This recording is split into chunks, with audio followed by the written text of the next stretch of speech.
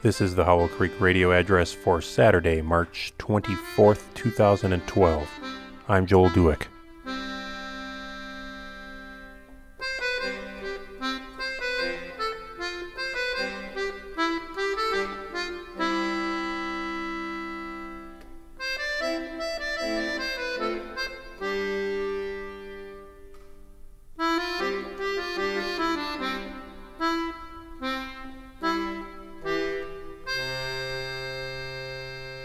Our backyard is small, very small, and it faces directly onto what is kind of a busy road. There were some lilac bushes between the yard and the road at one time, but they were scraped away when the excavators put in the final grade this last autumn. And they were weedy and scrubby anyway.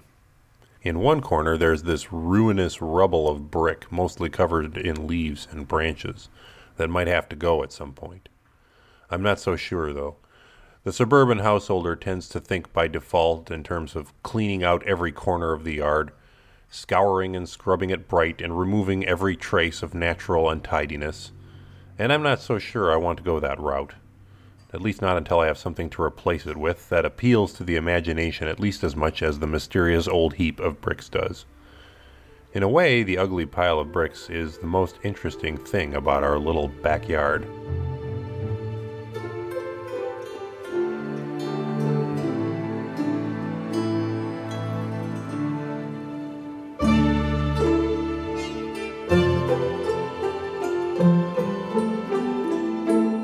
In the 1800s, there lived in England a young man named Gerard Manley Hopkins. Listen to these excerpts from his journal. April 27, 1868. Generally fine between hard showers, some hail, which made the evening very cold, a flash of lightning, a clap of thunder, and a bright rainbow. Some gray cloud between showers ribbed and draped, and some wild, bright, big brown flicks at the border of a great rack with blue rising behind. May 4th. Dull, then fine. Cold, especially in wind. Note the elm here on one side of beautiful build, with great limb overhanging the sunk fence into the park, and headed like the one near the house at Shanklin, but when seen from the opposite side to this, the limb uninteresting or clumsy. July 9. Before sunrise, looking out of the window, saw a noble scape of stars. Sunrise we saw well. The north landscape was blighty, but the south, the important one, with the Alps clear. Lower down all was mist and flue of white cloud, which grew thicker as the day went on, and like a junket lay scattered on the lakes. The sun lit up the bright acres of the snows at first with pink, but afterwards clear white. In going down between Pilatus and a long streak of cloud, the blue sky was greenish. Since then I have found this color is seen in looking from the snow to the sky, but why I do not understand. Can there possibly be a rose hue suppressed in the white? These are taken utterly at random. The whole journal reads like this, like the journal of a painter littered with observations of the forms of particular trees and clouds, and exquisite colors at different times of the day and night. You would think from this that Hopkins was a painter, but as it turns out, he was a poet. Reading these journal entries, I can't help thinking that either the world was a younger, brighter place in those days, and that the air and light have all changed for the drabber, or maybe nature painted the same way then that she does now, and Hopkins, like Sherlock Holmes, saw it because he expected to see it. Here is an excerpt from the diary of C.S. Lewis. Thursday, 15th June, 1922. A free day at last. I went out walking at 10 o'clock. It was the most delightful, cool, gray-skied summer day.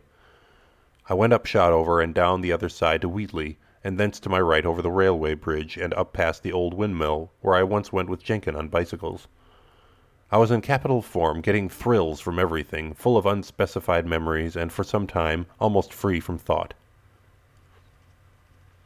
I read things like this with a certain amount of chagrin, because there are no railway bridges or old windmills where I live. I read things like this with a certain amount of disappointment in my American urban and suburban surroundings, and an almost grouchy ache for any sizable amount of place that has more dirt and leaf and stone about it than anything else.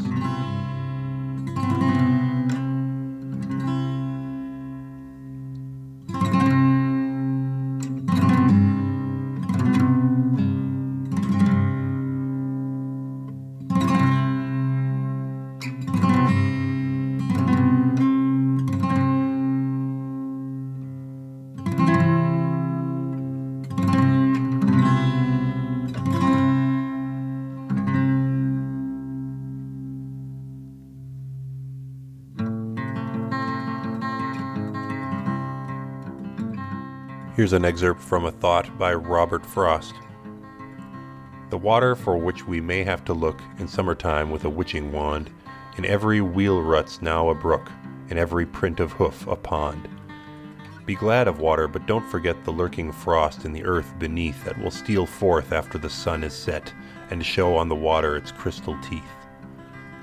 The time when most I loved my task, these too must make me love it more by coming with what they came to ask.